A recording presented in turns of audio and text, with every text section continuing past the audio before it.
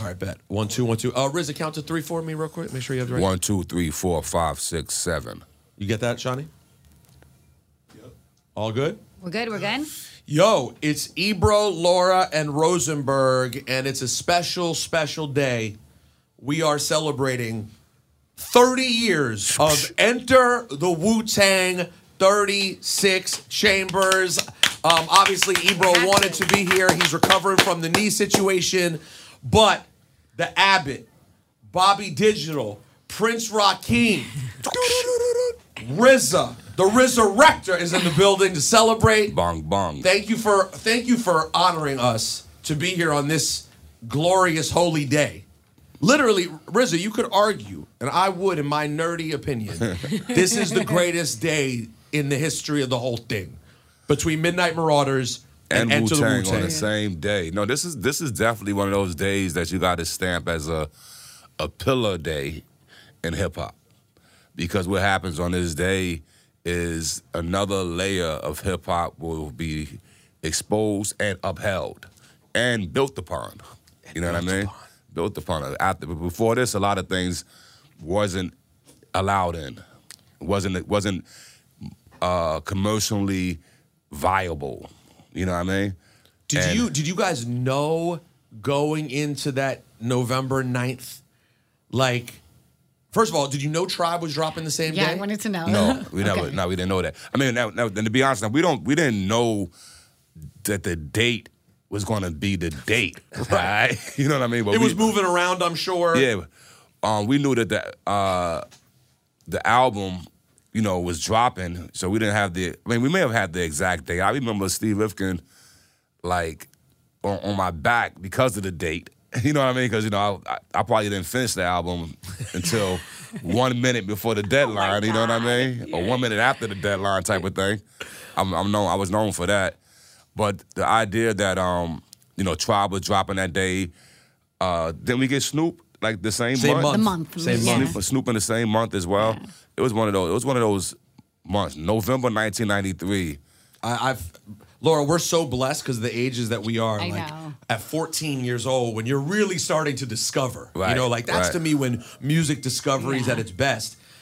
I went to the store. This is when I first started going to Nobody Beats the Wiz right. to buy, because we had in DC, we had the Wiz was existed there. Yeah, we go to the store and buy it. And I didn't know, you know, when I bought the Wu-Tang album, you know, I remember the first thing I ever got was the Protect Your Neck single. But I got that Protect Your Neck single after it was already on Loud. Right. I didn't get the Wu-Tang Records one. Right. I knew it after you guys had already gotten serviced by a major. But, like, did anyone in the building suspect, including Steve, including you, including your brother, you know, that this was going to be an iconic album? Like, did you really view it that way? Or, like, we're putting songs together, we've all been working, here's a body of our work? No. Look, they say, you know, history is, you know, hindsight is 20/20, right? But when you talk about, of course, maybe Steve Rifkin didn't understand exactly what he had. My brother, you know, knew what we had, you know what I mean, Divine, because he was, you know, he grew up watching us do all of this, right? But the persons who supremely knew, I would say me and Old Dirty almost would have guaranteed. Like if you were to say, yo, can you guarantee that this is going to work? It was like, yeah, we could guarantee it. Would you put your right hand up, and if it don't work, we chop your right hand off? Yeah. That's how confident we was. Why did you know? What informed? Was it your experience being Prince Rakeem and what happened musically with you prior? What was it that informed you that this is going to work? Because you'd already been through, you and GZA had both been through situations that didn't fully work. It didn't work, yeah. I mean, they had, I don't want to rewrite history. There was some success, right, but it didn't work the way you planned. In 93, hip-hop is different now, just in those few years since you first came out. Mm-hmm. What let you know, like, this aesthetic here? Because even though there was that hardcore sound at that time, y'all's hardcore sound was different than the other hardcore sound. But that's why I knew it was going to work. It was like, I knew it was a missing ingredient. You know what I mean? you know, just to put some context, and I try to hold all that ego back, you know what I mean? But as some context is, when you think about hip hop, right? When I learned hip hop, when the RZA learned hip hop, the RZA taught me. So let's start with that. So the RZA is probably the first master of hip hop of the second generation. Okay. So hip hop starts with our forefathers: Kool Herc, Grandmaster Flash, Melly Mel, Kool Mo D, Spoonie G, Curtis Blow, Cold Crush Brothers. Are you going all the way to Run DMC or no? Stopping before that? Run DMC are second generation. Okay, the beginning of second generation. Right. Same with Rakim and Kane, etc. Right, and the RZA is that. Okay, and he learned it in the Bronx from the foundation, right? And so when they're doing it in the parks, we're the kids in the parks. You know what I mean? Mm-hmm. And so when the other artists who did break through with great hip-hop abilities, KRS-One that you said, Rakim, Big Daddy Kane, right? It still was a group of them that didn't break through, and that was us. Mm-hmm. You see what I mean? And so to me, I felt like everybody had, creatively exposed and done what they're gonna do. But this borough, this sound, this vibe, this team had not. So really, you guys should have timeline-wise come through with those guys before you, but they cut through and y'all didn't. Yeah, you can say that. So now you got to sort of gain knowledge and did the work, sitting back to be like, how do we break through? Yeah, you could say that. We should have been through with that group of brothers because they're, you look at. Ooh, We Love You, Rakim's what, 89? 89, yeah. So that's 90, right? Recorded in 89, comes out in 90. So it would have been like Kane's second album, Eric and Rakim's second, third album, but still right there in there. And maybe a couple of years younger or a couple of same age as some of them. But point being made is, so now you got this collection, and it just felt like, as a hip-hop lover, not only as a creator, but as a lover, it's like, yo, this makes me feel how that made me feel. You know what I mean? Yeah. And the difference about it, too, at that time, it was unapologetically it.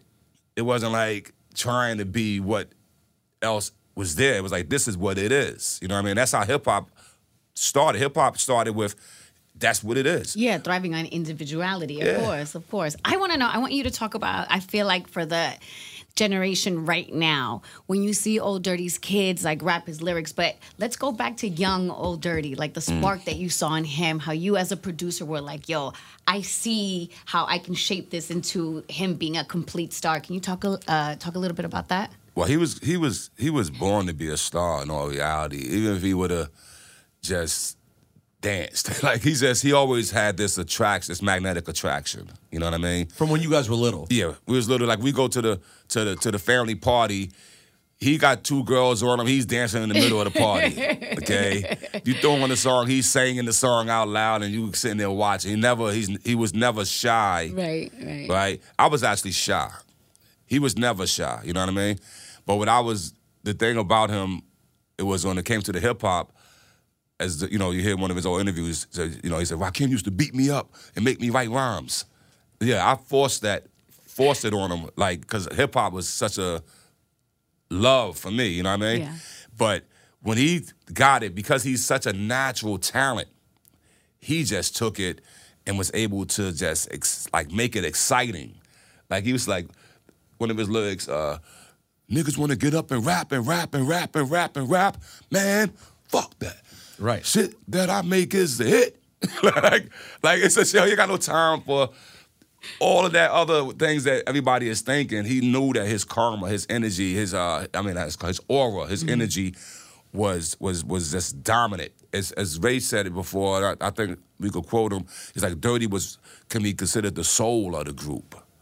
You know what I mean? That's a great way of putting it. Yeah. Hey, Shawnee, is the Bluetooth in queue? Can we hear Bluetooth if I hit this? Like, tell us a little bit about this. Let's just start right at the beginning as we celebrate 36 Chambers with the RZA.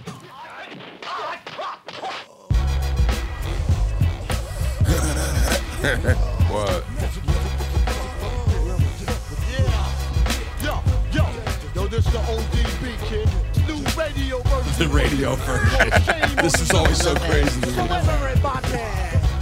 My job on that. Shame on the who tried to run game on the who's wild with the trigger. Shame on the who's tried to run game 2, hut 3, hut. Old dirty rap.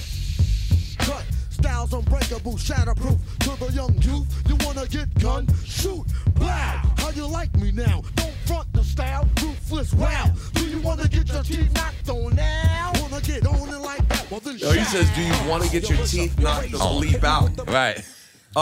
Did you know what was the plan on that record? Was there any conversation, or is you playing that beat and Dirty's just taking it that direction, and it ends up being called Shame on Her just because that's where he goes? Right. Or was that the plan? No. That's where he went. Like, that's one of those joints where Dirty comes to the studio late, right? I'm kind of in there, waiting for him. He comes in, a little bit of debate about being late, you know what I mean? And then he goes... Spirited conversation. Yeah. Then he goes in the booth and spits this song in one take. Wow. Okay? And that's why, even like, say him on the top, he just kept going. You know what I mean? The mistakes, everything, he just kept going. And I said, yo, all right, now kick it again. He's like, nah, cypher God. That's it. They're going to love it. Not cypher God. They're going to love it. And he was right. You know what I mean? I thought he should kick, producers. All right, now do it, But he knew that the capturing of the raw moment, right, is the best form of music. You know what I mean? And I could say we all had that in us in a way, but as you start doing it more, you start questioning it. He never questioned. He never... It's always the rawest essence of it. Yeah, But it also says a lot about you that you trusted. You were like, no. Because I could see you be like, no, we got to do that again. We got to perfect it. We got to make it a certain way. But you were like, you saw the beauty in it. And you're like, this is it. Yeah, no, I definitely agree. Like I said, I definitely asked him to do it again. But when he didn't, I was like, all right, now I got to do as a producer and sounds and drop the beat and do all the that. things to make it work. Yeah, you know I love just to completely nerd out on this subject. I love the balance, the intersection of Old Dirty on Shame on Her versus Method Man, who comes in so precise. Right. Yo, RZA, yo, RZA, hit me with the... Everything's so, it's just the contrast of their styles is so different. And then Ray comes in, which you don't even expect, and he comes in short. Yeah. He comes in quick, 8 bars, then go, and then Dirty does that second verse and goes bananas. Because on that second verse, for me, it's like anybody who thought ODB don't got bars, or ODB ain't gonna bust you, lyrically bust you, but knock you out, let's call it. Nah, he did it. I come with that old loco style. Let's people with a bear. I'm no joker. Play me as a joker. Be on here like a house on fire. Smoke ya. Crews be acting like they gangs anyway. Be like warriors. Come out and play it. Burn me. Got burned once, but that was only gonorrhea. Later he says he got burned twice. Yeah. I got a question.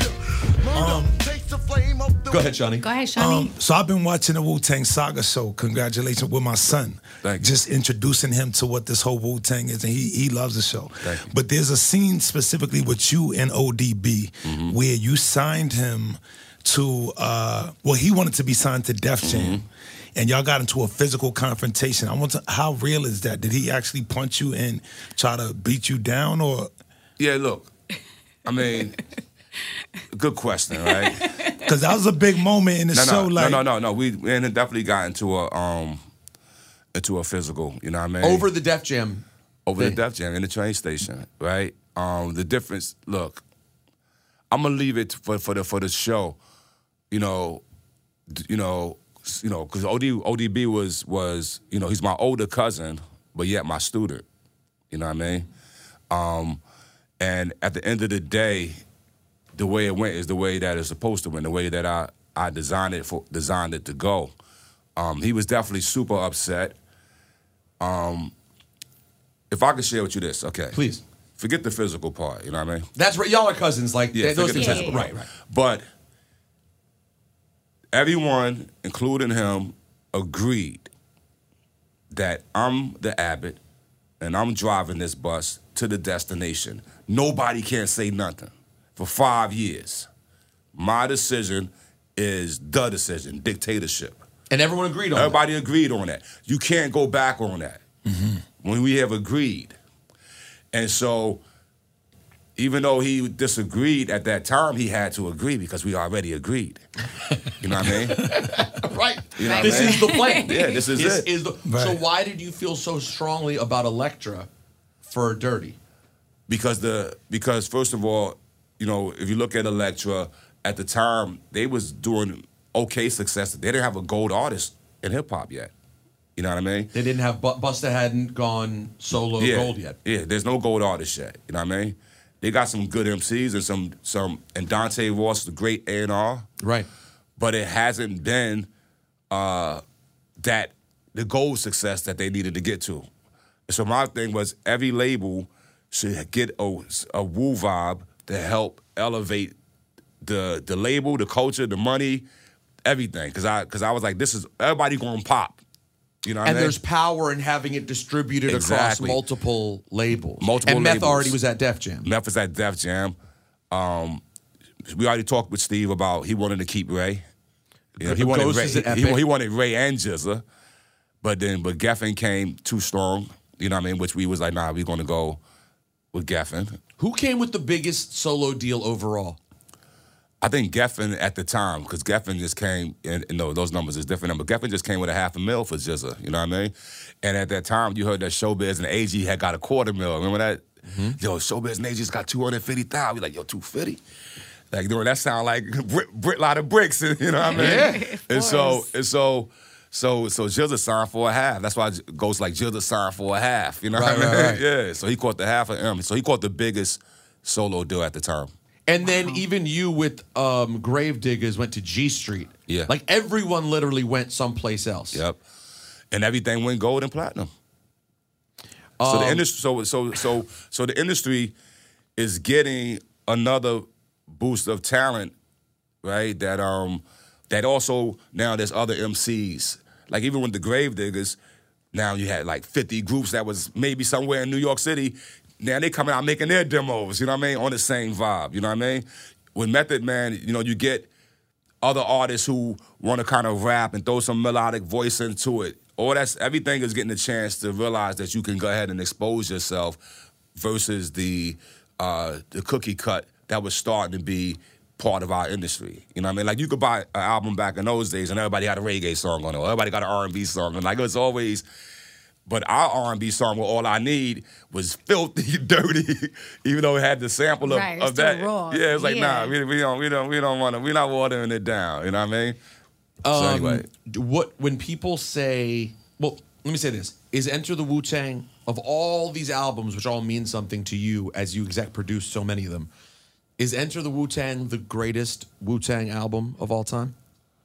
I'll just leave that to the people. I don't know, but I would say it's definitely the most blessed one because it's the one that got us in and blessed us, and we're celebrating 30 years of it. And if nobody, you know, I did an interview with a young lady who wasn't even born when it came out, and she said it was her introduction to hip hop. So how did she find it? I don't know, but it seems to be almost like a rite of passage for a lot of people. So it's our most blessed album, and it means the most to us because it's our foundation. But the album, and I just say this out loud, but the album that makes me feel like that cements us is Wu-Tang Forever because we're making a bona fide statement. You know what I mean? Like, yo, you entered us. We went through some albums, some solos, and now we're telling you, nah, Wu-Tang Forever. Do you feel an extra level of pride at this point that Wu-Tang Forever, you guys dropped a double album, which was mad expensive at the time, relative. Like when those double albums drop, they cost you nearly $20. Yeah. And you have to go to the store.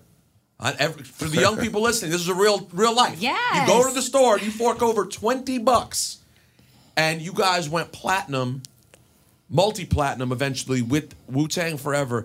Now do you look back at that and just want to go, wow? Because like, bro, these days, the numbers we see people do, they're all completely hard to read because it's all streams. It doesn't require the investment. Are you proud of that level to which people are wanting to support Wu-Tang, that they're forking over that kind of money and in the way that they did it, how quickly they did it? No, they're definitely proud of it. Definitely a blessing when you think about somebody who has to wait in line, right? So has the patience to wait in line to dig in their pocket and hand out money. It's different than pressing a button. Absolutely. Wait, You know it's what a I mean? whole different experience. I remember, so Workman's Outlet in Los Angeles in the 90s, it was just like a hip-hop hub. You know, anybody who grew up in Los Angeles knows. But I just remember, not only was there a line, and it was a party because everyone's waiting, albums blasting, the anticipation of not only buying the album, praying that they don't run out. Yeah. That's another thing. Right. Because you're there waiting, you pray that they don't run out of these physical copies. And don't forget also another thing that was a banger in the DC area at least, and I'm sure they probably at the one in LA and in New York too. The Monday Midnight Tower Records release. Oh yeah, get it early, right? That Monday Midnight. Yeah, you know what's crazy when you think about it in hindsight? So, you know, it's a double album. Like you said, it's costing $20, right? $25, really. Yeah. You know what I mean? To be, and the record label presses them up and ships 2 million copies on day one. If you run that number, let's say you run your 20 or 25 by 2 million, you're talking about $50 million. That's movie numbers.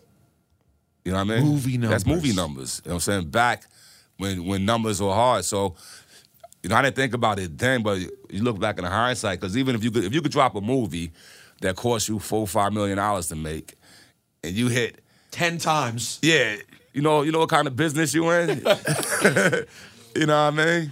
Yeah, it's really remarkable yeah, when you think about that. When you think about it, yeah. Was it hard? We just played this Shame on a radio mix, which I always thought was hilarious when it came out, and it was the video version. Was it hard to get Dirty to come back and redo stuff like that when you're like, bro, we got to do a radio? It's a single now. Like he had to be like, what? Yeah, I mean, no, you know what? One thing about Old Dirty Bastard, he was actually very professional at the time that it was mandatory. Like, you know what I mean? When it was needed. Yeah. You know what I mean? He was, and you go back and look at his first album and look at the way he did it, look at his promotion. Like, you know, he's going to show up. You know what I mean? He's going to show up for his photos. If you think about his second album, I can say the word. You can. Yeah. I'm not going to say the name of the album. Yeah. No, you can't say that. Please. Yeah, please. Nigga, please. Right? That's the name of the album, right? And he has on the Rick James wig and ladies, disposables, right? Sanitary napkins and Yeah, shit. there you go. I'm like, yeah. He's that brave of an artist, right? To do that. The only other artist that I think was doing stuff like that when we was kids was maybe Wild Man Steve or Blowfly, right? And and people don't realize that his Old Dirty Bastard's first album can be considered the first hip hop comedy album. Okay? And then when you go back to his second album, same thing. Chris Rock is basically 3 or 4 tracks on the album. Narrating almost. Yeah, narrating in a comedic way. So it's very interesting that he approached it that way, even though he was such a serious man.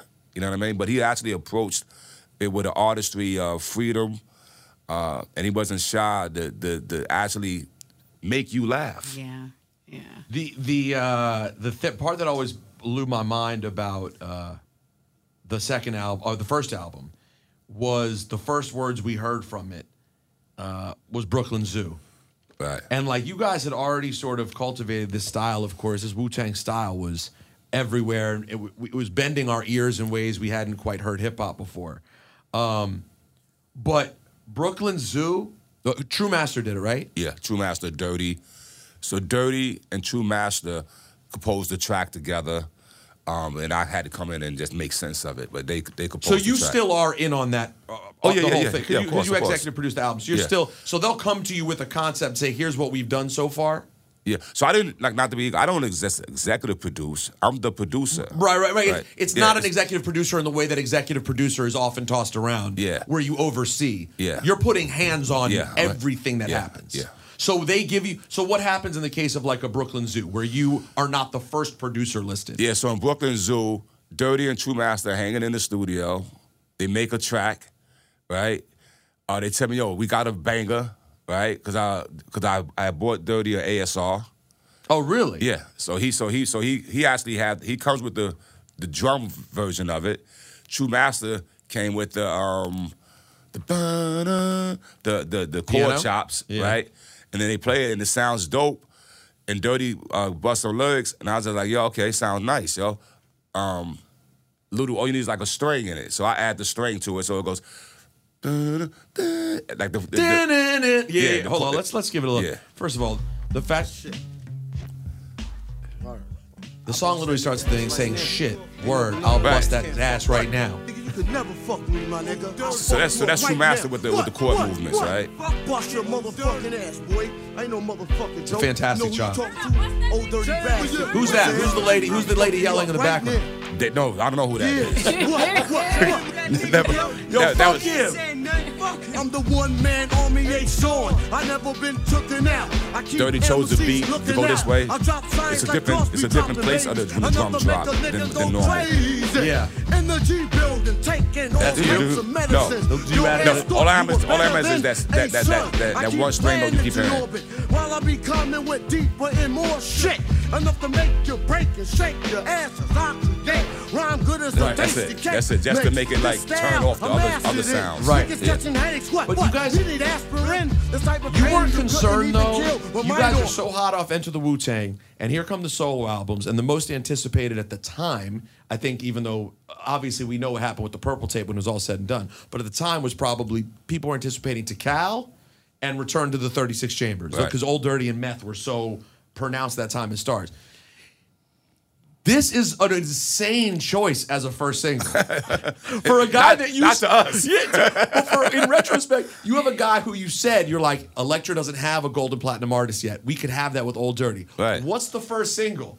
It's just gonna be him going off for 3.5 minutes, Right. and then yell Brooklyn Zoo at the end. Yeah. Like you, how did you know that And would you were connect? right. And you were right. And it's a straight classic. Yeah, it was like it's hip hop.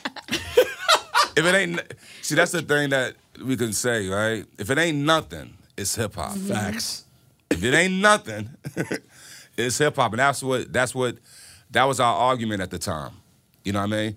So all of our great hip hop creators, sometimes you could actually say that some of their songs was jazz, some of their songs was pop, some of their songs was R&B, some of their songs was, but for what we was doing at that time, it was no other definition for it but hip hop. You know what I mean? Did you have an argument about Brooklyn Zoo? Was there a back and forth about it? Nah. Everyone agreed. Everybody. Listen, we was before the world heard it, that thing played in our vans and our cars and our MPVs. Everyone messed with it. Everybody But y'all was- had to know you were sitting on Shimmy Shimmy Ya. Or Oh. did you not have it yet? No, we had Shimmy. Shimmy was, so we always thought like this, and I think if you think about hip hop, I think this is true in the early days of hip hop. Like the B side is always like when Biz and Heavy D did that, or Kane and Bismarck rhyming. Just with rhyme with Biz, yeah. right.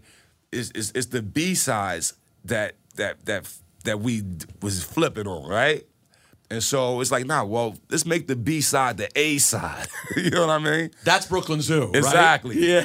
You know what I mean? And then, of course, we knew Shimmy would be what it's going to be. Shimmy was a top 40, right? Dirty. Crazy. You know what's crazy about ODB?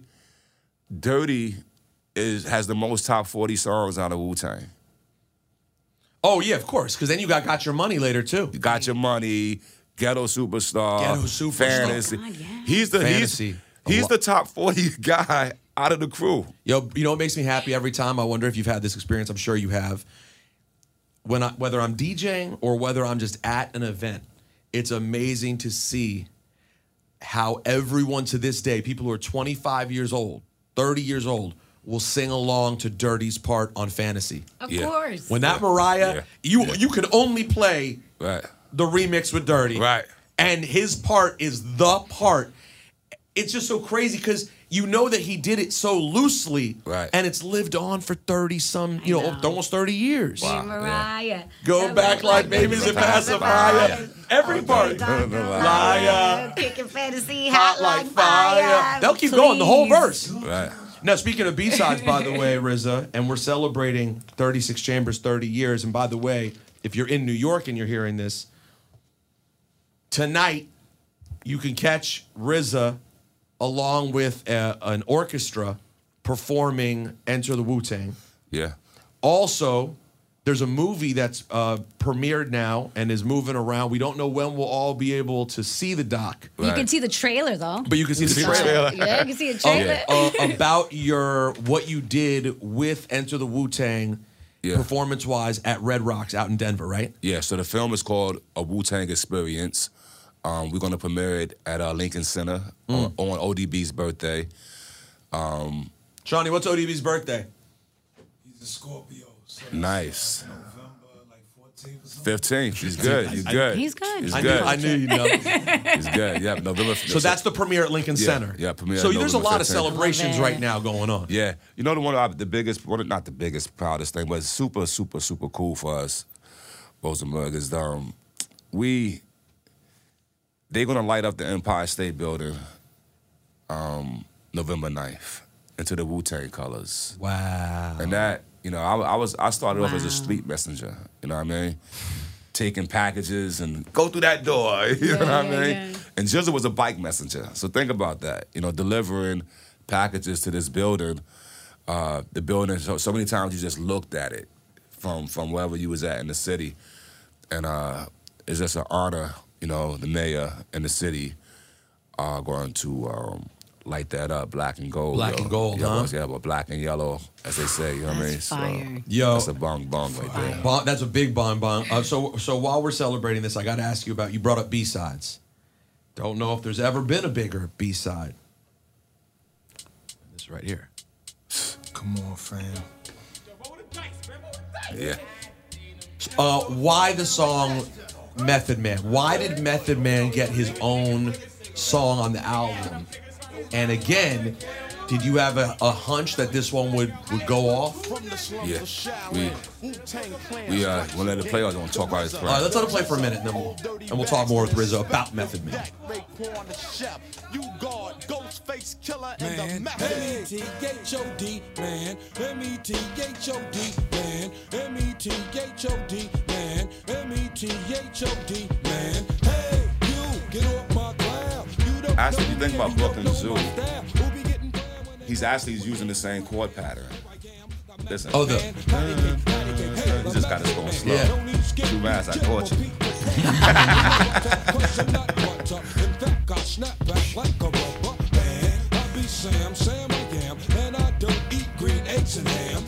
It's interesting when you think about what Meth does on that record, too. It's like, even though it's this hardcore beat and a hardcore record, he's actually doing a lot of pop culture references. Yeah. The whole thing is pop. It's kind of Das Effects like in that Right. way, right? Like They Want Effects, mentioning a lot of different things that are happening. Right. So yeah, take us through making that record and what the process was. Well, the craziest thing is that Method Man is potentially one of the, I think, I wouldn't say the oldest lyric on the album, but he might have wrote that when he was 16, 17. Wow, that had been in the stash, the rhyme at least. Yeah, and we had a demo, Wow. like that was already a neighborhood hit. So we took it to a studio and did it over, and made it for the album. But So is that why it ended up being the B-side of Protect Your Neck? Like it's something you already had, let's just throw it on the B-side? yeah, not just throw it. It was like we loved it. So the thing is about us, like we're going off of what we love, right? So we all knew that song by heart. We all loved it, And Method Man was Shaquan until he made that song. You know what I mean? Then it's Shaquan, the Panty Raider. Then after he made that song, everybody in the hood called him Method Man. You know what I mean? He literally was going just by Shaquan before he made the record. Yeah. So the Method Man was almost like a nickname that he was saying, like he was. Yeah. And But then it became the name that he. name. Wow. You know what I mean? I never knew that. You realize that, Shauna? I didn't realize So that. Method Man was just the chorus. It wasn't his name. Or the concept. It was the concept because Like alter ego. Meth is Right, weed, right. Right, because meth is weed. Yeah. He's the king of smoking weed, so he's the Method Man. Yeah. Right. That's crazy. But as the song is playing through the hood and everybody is loving it and singing it, after a year later, he's Method Man. And then by the time we get to now, we're making Wu-Tang the Wu-Tang albums, you know what I mean? Because we already the Wu-Tang clan already, before the world knows that, you know what I mean? But by the time we get to now, we recording this album, and we record the song. He's Method Man now, but prior to that song, he wasn't Method Man. But he decided to switch it, or you or guys just were the streets like, decided. The streets. Yeah. No, it was a conscious decision of us as a crew. Like, yo, that's like, you know, That's you but right there. yeah, but the streets did, you know, push it. But that makes so much sense now that I think about it. Because, see, RZA, this is something that to you is so built in that it's a nothing burger, whereas to us, it makes so much sense. Because it was always a little weird that there's one song on the album named after a member. We thought named after the member of the album. Yeah. But that's not what it was. It was the name of a song that then became the name of a member. That's right. the crazy. Right. Hold on, but but by the time you get it, that is his name. Right, but not when it was created. Right, no. And the song, and when the song was created, you always knew the song was called Method Man, obviously, because it goes M-E-T-H-O-D. Yeah, that's the name of the song. But it was by Shaquan, the Panty Raider. Exactly. Yo, that's good. And he says what exactly is a panty raider mad times in the song. Yeah, because he's the because panty that raider. was his name. The answer is him. He's the Panty Raider. Yeah. And then you throw the intro on after. Right. Right, you just blew our minds. Right, so the intro. So the intro. Now we're making it a song for the album, and of course we're gonna give him this song. And the beautiful thing about Wu is the brotherhood is so tight that, you know, if you know, of course I definitely said the idea of like, yo, we're gonna make Method Man the next single, right? Put it on the B-side, but it's gonna be the next video, and everybody was like, yeah. Like, everybody, like, supported the idea that we're going to put the light on the God, all right? Again, a great decision, you know, and that's everyone signing up for the... I use you guys as the example every single time. Like, when Migos first came up to the station, I'm like, Quavo, you're Method Man. You know what I mean? Like, they made a decision. Right. Let's see what happens with Quavo, because obviously people are taking to him. And you guys understood, ladies like this guy... He's got bars. There are all these pieces here, and all it did was work for all of you because people weren't selfish. Exactly, they allowed it to be. And then, but now to glue it though. Now, how do you glue it? Okay, let's go back to the studio. Record it over. RZA, you do the intro, right? So from the slums of Shaolin, that's the RZA saying all that, right? And then on the second verse, I say one line, Ghost say one line. You enter the 36 chamber, your soul's been taken. Right, so now you have the energy of us is there. Of the group around it, right? Yes, and the whole group is already named and list. Like you got this one. So you know how the old kung fu flicks used to come on, and it'd be like the 10 Tigers and shit. So it was also kung fu movie inspired. Like this one, and then like I think the movie was called Chinese Super Ninja. Right, and there's this one scene. I'm gonna take the scene. I get hyped when I talk about this. So they fighting, right? So now it's like one side loses, right? And they kind of arrogant. Then it's like, who else want to fight? And then the camera goes through and show you all of these ill-looking faces. And then the kid who plays the Toad in the 5 Deadly Venoms, he stepped into the frame like, I'll take him. And then he goes in and whips his dude ass. I mean, and so that's like how Method Man was. You know what I mean? Like, here go all that, but you know what? You got the RZA, the Jizz, Old Dirty Bastard, Inspector, that Raekwon, the Chef, you got Ghostface Killer, and Method Man. And he goes and whips it. Did you guys know that that's Jizz's announcement at the beginning of that song would be something that everyone would remember whenever anyone's trying to remember the names of Wu-Tang? I just saw Robert De Niro. You know that movie where Robert De Niro spits it in the movie? Right. You ever seen that? They're sitting around the thing, and Robert De Niro's like, the RZA, the Jizza, like, it's a thing literally everybody knows. Did you know that part? Like, this is a good way to teach everybody the names? No, it wasn't. No, I would say it wasn't about teaching them the names. It was really about just showing, it was that, like I described to you, like, I didn't know that it's going to be like, yo, this is going to be the way I remember these dudes. You know what I mean? Which, by the way, had some downside. Later, I'm sure Capadonna and Master Killer were like, well, can we come up with a new version? And then it became a thing you guys do at so many shows, too. The RZA, the Jizza. It was always, I've heard different versions of it different times. Yeah. And we actually name everybody now, Master Killer, Capadonna. Right. Now everyone's in. Mathematics. Shouts to mathematics. So I had this thought the other day. I'm curious for your thoughts or anybody else's thoughts on this.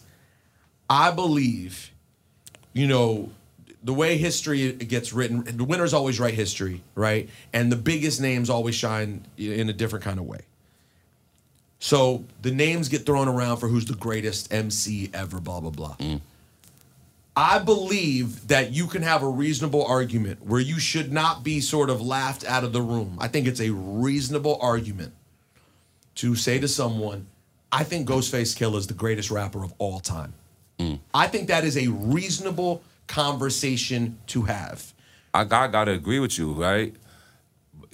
I think that, to be honest, and I'm not saying, I think multiple Wu-Tang members. I was gonna say, because then as I say that, you could make the case about Raekwon as well, and Jism, right? I think multiple members in the Wu, if you take the lyrics, look, hip-hop is hip-hop, and everybody's gonna have their favorite. Sometimes the favoritism is there, sometimes the taster's choice is there, right? But at the end of the day, if you think about inspiration, right, of even some of your greatest, the people who they say are the greatest, have been inspired by Wu. But they didn't inspire Wu. Okay? I'm gonna be straight up. They didn't, Ooh, that's deep. Yeah. And That's even, deep. I can say, I'll go there and say about the producers as well. They didn't inspire me, I inspired them.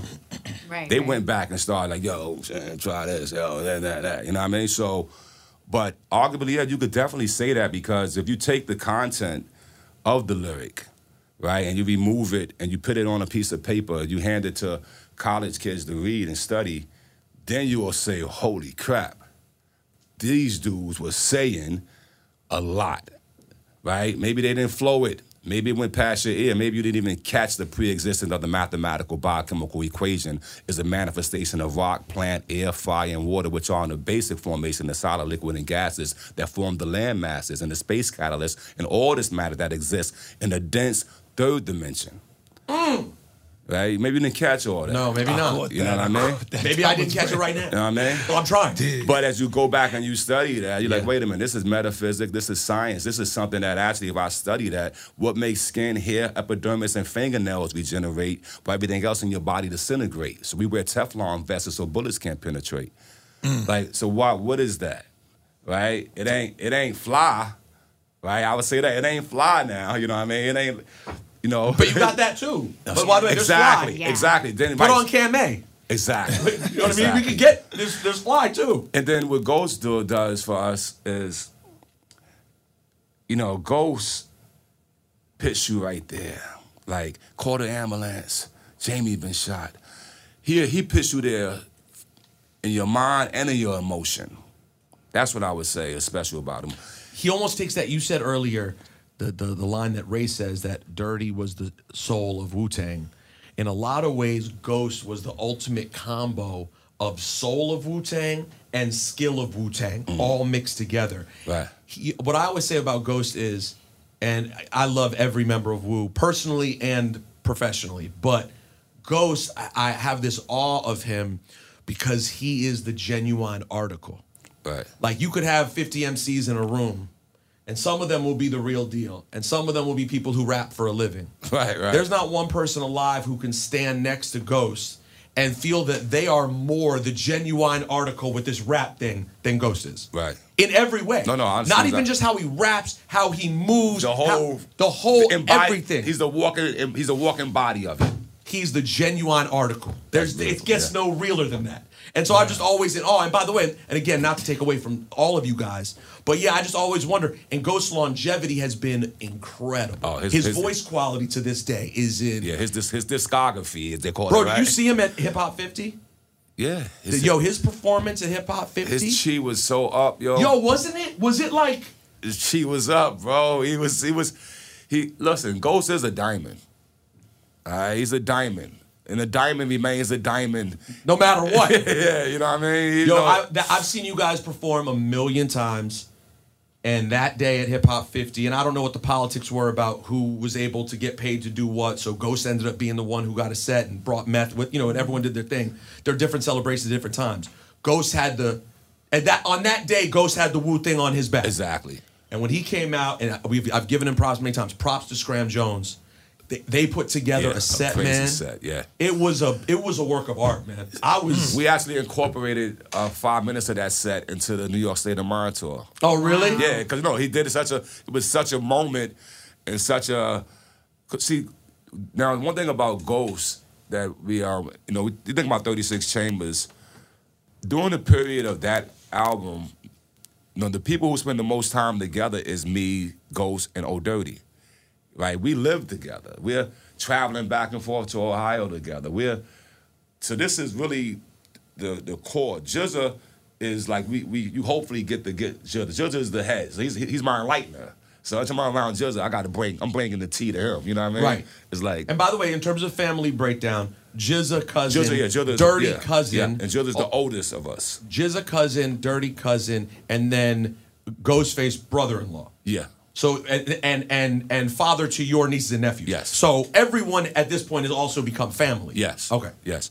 And you think about the three, right? Ghost's contribution to Wu is also a lot of the strength, right? What I mean by the strength is like, as you say, genuine article. Yeah, it will bust your ass, all right. At the same time, though, he'll pick you up and then give you a Band-Aid. You know what I mean? But you know that is real. When we did the video for Cream, it was one of the funniest things that I said ever. It's cool and funny. So we doing the video, right? And one of the neighborhood homies, he lost it. So he still had little muscles on that, but he was a little zoned out on smoking. You know what I mean? And he comes in the trailer, and we shooting whatever. I guess he comes in the trailer and he steals something. And he goes, right? But Ghost is in the trailer. Right? But Ghost is asleep. But he thinks Ghost is asleep, right? So I come in maybe 2 minutes later and Ghost like, hey, yo, yeah, homie just stole something. Right? He said, I saw him like this. I was peeking at him with one eye. I was going to see if he's going to really do it. He said, he did it. I said, what? He said, yeah, watch this. And he opens it. He calls him back. And the dude's like, I got to go. Let's come here for 1 second. I gotta go. I literally hear Ghostface. Just I got something for you. Come here. And he coerces him to come back. Oh, right? And whips his ass. Oh my God. Shows him, I saw you, took it off him, whips his ass. It was cold that day. It was recorded as one of the coldest days. The camera froze. During the Cream video shoot. But that dude came up out of his shirt. He still had some muscles, but they was like, but then Ghost like, yo, Ghost said, I gave you the mercy, and you still stole it. Like, you know what I mean? Like you didn't have to do that. You thought I was asleep. You know what I mean? And you one of the homies from the hood. Like, you know us. So what happens after that? Does he remain a homie after that, or? Like I said, you get then you Band-Aid him up, put his coat back on. Yeah, he's still a homie. But he had to learn the lesson that day. Yeah, he's still a homie. Now you demoted down. Right, you're gonna have to work your way back go up. Back out. Now you're sweeping the temple floor now. You know what I mean? I get it. Yeah, but anyway. Yo, enter the Wu-Tang, 30 years old. That means, by the way, in case you're wondering, when you made Wu-Tang, if y'all were to talk about an album of that same age at that time, it would have been an album that came out in 1963. Wow. It's so crazy when you put it that way. That's cloud. So that's like, what is that? The Beatles? Like the Beatles. Yeah. Honestly, yeah, like middle of Beatles' career, right. You know? That is crazy. Beach Boys. Right. Stevie was a kid. Right. That's crazy. Jackson 5 were forming, kind of coming together. Crazy. That's crazy to put it that way. Yeah. 30 years, man. It's also crazy to say Beach Boys. When I watched that movie, the Brian Wilson movie? Yeah. I'm not, I don't got no doctor, medicine, none of that stuff like that. I'm 200% sane, okay? Huh? But the way he was creating, I realized that, wait, I get it. That's how my brain works. You know what I mean? As a producer, you know what I mean? So it's interesting that you go back 30 years earlier, here's another guy. By the way, it's an interesting connection. The Brian Wilson, RZA, there is definitely a through line there. Seriously. Because what he was hearing on Pet Sounds and what he was doing was on some RZA Enter the Wu-Tang. Yeah. This has never been done. Y'all gotta trust me. Yeah, I just know what I'm doing. I didn't know that, but when I watched the movie, I was like, "This, I get this guy. Like this guy, I'm very." Have you ever listened to that album with headphones on? Not with headphones, no. You should giving Pet Sounds a listen with the headphones on to hear what he was doing. It reminds me of you. Like you're just hearing things in different ways that. Oh, it's a beautiful album. Yeah, it's a beautiful. Beautiful honestly, it's so funny because music is such a beautiful thing. Those albums are that's in the same conversation to me. Right. I mean, if you're talking about Pet Sounds and you're talking about Enter the Wu-Tang, I really do think you're talking about the greatest albums ever made. Like these are in the conversation of greatest albums ever made. But that's a blessing. That's a blessing. Do you feel it that way though? I know you're very modest, but like you also know the greatness of the Wu. Do you believe that Enter the Wu-Tang should be in that conversation of the greatest of all time? I mean, putting my ego aside, I'm gonna say yes once again because of as we started our conversation off talking about this year of November 9th in 1993 and that day, and we said I was saying it's a pillar, it's a lamppost. It's like it's things that were before it, and there's things after it, but it's a marker. It's like wait, this is a shift. So because that is a shift, and because it spawned so much, took hip hop around the world in different ways. Yeah. I mean, I don't think hip hop is what it is in other continents without Enter the Wu-Tang. Yeah. So I Rolling Stone, who we love Rolling Stone. The Rolling Stone magazine been around for They have their hits, they have their misses, but we all respect the brand. Yeah, respect the brand. When they labeled their top 500 albums, and 36 was in that, right? That felt good and felt like I agreed, right?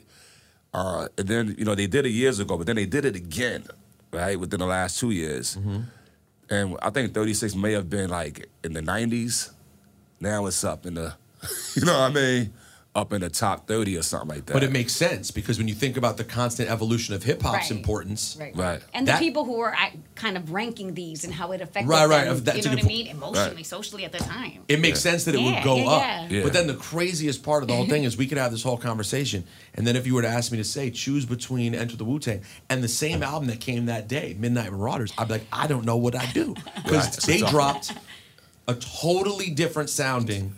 Tough one. And also incredibly pivotal and important growth-wise for hip-hop, too. The Electric Relaxation song, right? Sheesh. It's the first time that hip-hop was brave enough to do a 12/8 count. Go explain that for the music layman's out here. Well, normally it's 1 bar or 2 bars, right? 2 bars or 4 bars. It's not 3 bars. It's not going to be 1, 2, 3, 4, 1. Like it goes dun, dun, dun, dun, dun, dun, dun, dun, dun, dun, on the 3. And it's looping like that. Hip hop hasn't done that yet. Watch when it drops. Once the actual sample comes in.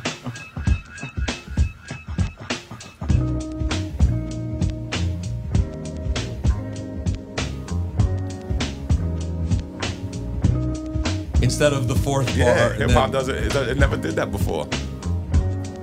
At this point in your life, were you already cool with Tribe? Did you know them? Oh yeah, we knew each other since high school. Okay. You know what I mean? You've known them since high school? Yeah. Q-Tip and Old Dirty Bastard battled in high school. Nah, man. Really? I'll leave that story for Tip, but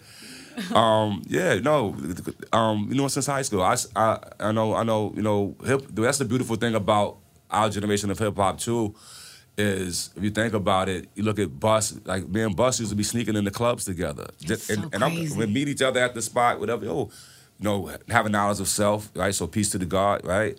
And just nobody got a record deal yet. Yeah, it's wild that y'all have these connections going back that far. I know. And y'all knew that your projects were dropping at the same time? No, we didn't know that though. Okay. I mean, Tribe was already going. Yeah, they were out of here. This is album 3 for them. Yeah. There was once they dropped the Low End Theory. Yeah. And because they're post scenario at this point. Tribe's situation is totally different. So y'all, it's funny, they're the same day, but you guys are trying to prove that this thing can work. Right. And you and Jizza specifically being like, we got it right this time, we know what we're doing. And then these other guys being like, let's see if this works. Tribe is coming off of, we just had our biggest success. Scenario was just it was the last single off the album, Blue. Yep. And I remember when they premiered Award Tour, whereas your first single off that album was this creeper from the Indies, Right. Award Tour was radio stations being like, new tribe, Right, tribe. right. Like it was a big, it was a big deal. Yeah. Even when you listen to Award Tour, it's a big sounding record. Yeah. Put De La on the hook. Like, it's a big. bigger thing. It's big, yeah. But like it's such an amazingly important day, and both of you guys reached a lot more people than we'd seen reached before. Right. You know what I mean? Like I But sort of both albums are platinum. and like, but there was something of there was an accessibility to both. Here's the thing about Midnight Marauders and Enter the Wu-Tang. As a white kid from the suburbs who fell in love with hip hop enough to make my whole life of it, sometimes I get embarrassed to say that Midnight Marauders might be my favorite album because it almost feels cliched in the Right. sense that like every white kid that I knew who wasn't in it as hard as I was, it was also their favorite album. Right. But it was same with Wu-Tang. Right. Those were the two albums that I started seeing other kids who I'd never heard talk about hip hop start to talk about hip hop. And to your guys' credit, it also worked with the crowd that was already into hip hop. Right. It was totally like the black crowd loved both albums, but the white kids who hadn't experienced it yet, it was accessible in Right, some way right. that they hadn't experienced. So you guys both, Tribe and Wu-Tang, brought a lot of money and eyeballs Yeah. to hip hop. Yeah. And it's beautiful. It's like a tribe and a clan. You know what I mean? Yo, crazy, right? That's the clan. Man, I hope you know you're so and a loved. clan. I mean, look, Rihanna named her son after Yo, you.